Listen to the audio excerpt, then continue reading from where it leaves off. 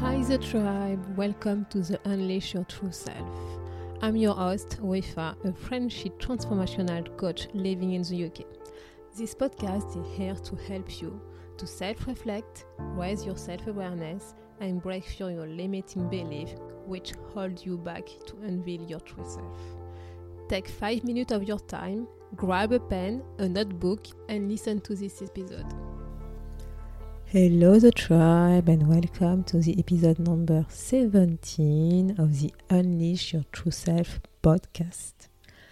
Today, I propose you to reflect on your weaknesses. So take a deep breath, inhale, exhale. Reconnect to your inner self.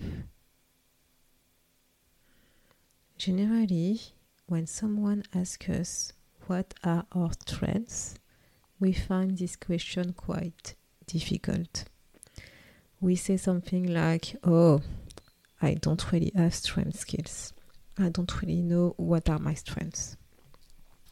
But when someone asks us, what are your weaknesses? It is quite easy to answer these questions, and we can find a lot of weaknesses. But actually, those weaknesses are our strengths. Yes, behind our weaknesses, our strengths are hidden. So, today I propose you to grab a pen and your notebook, and we are going to work on your weaknesses to identify your strengths. I propose you to write down at least 5 weaknesses you think you have. Those 5 weaknesses you have written represent your pitfalls.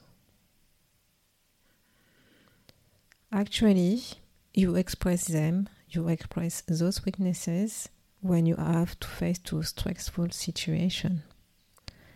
Remember a situation where you express one of those weaknesses.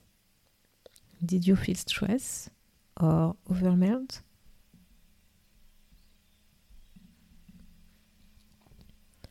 As I said before, your strengths are hidden behind those weaknesses. And to identify your strengths, I propose you this little exercise.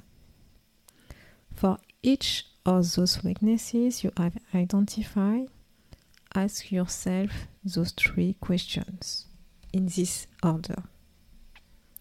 First, what is the positive opposite quality of someone who has the weakness I have identified?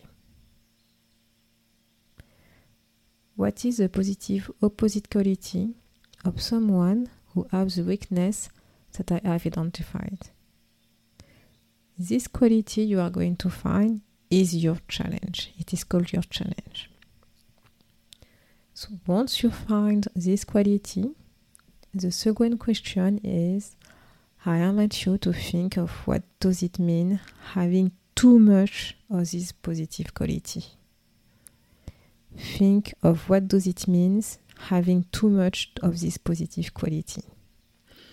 You should find a weakness. And the last question is that I invite you to identify the positive opposite quality of this weakness you previously identified. What is the positive opposite quality of someone who has the weakness you have identified previously in the question 2? And this positive quality, it is related to your weakness. This positive quality, it is your strength. Do this exercise with the 5 weaknesses you have identified, and you will find 5 strengths that you actually have.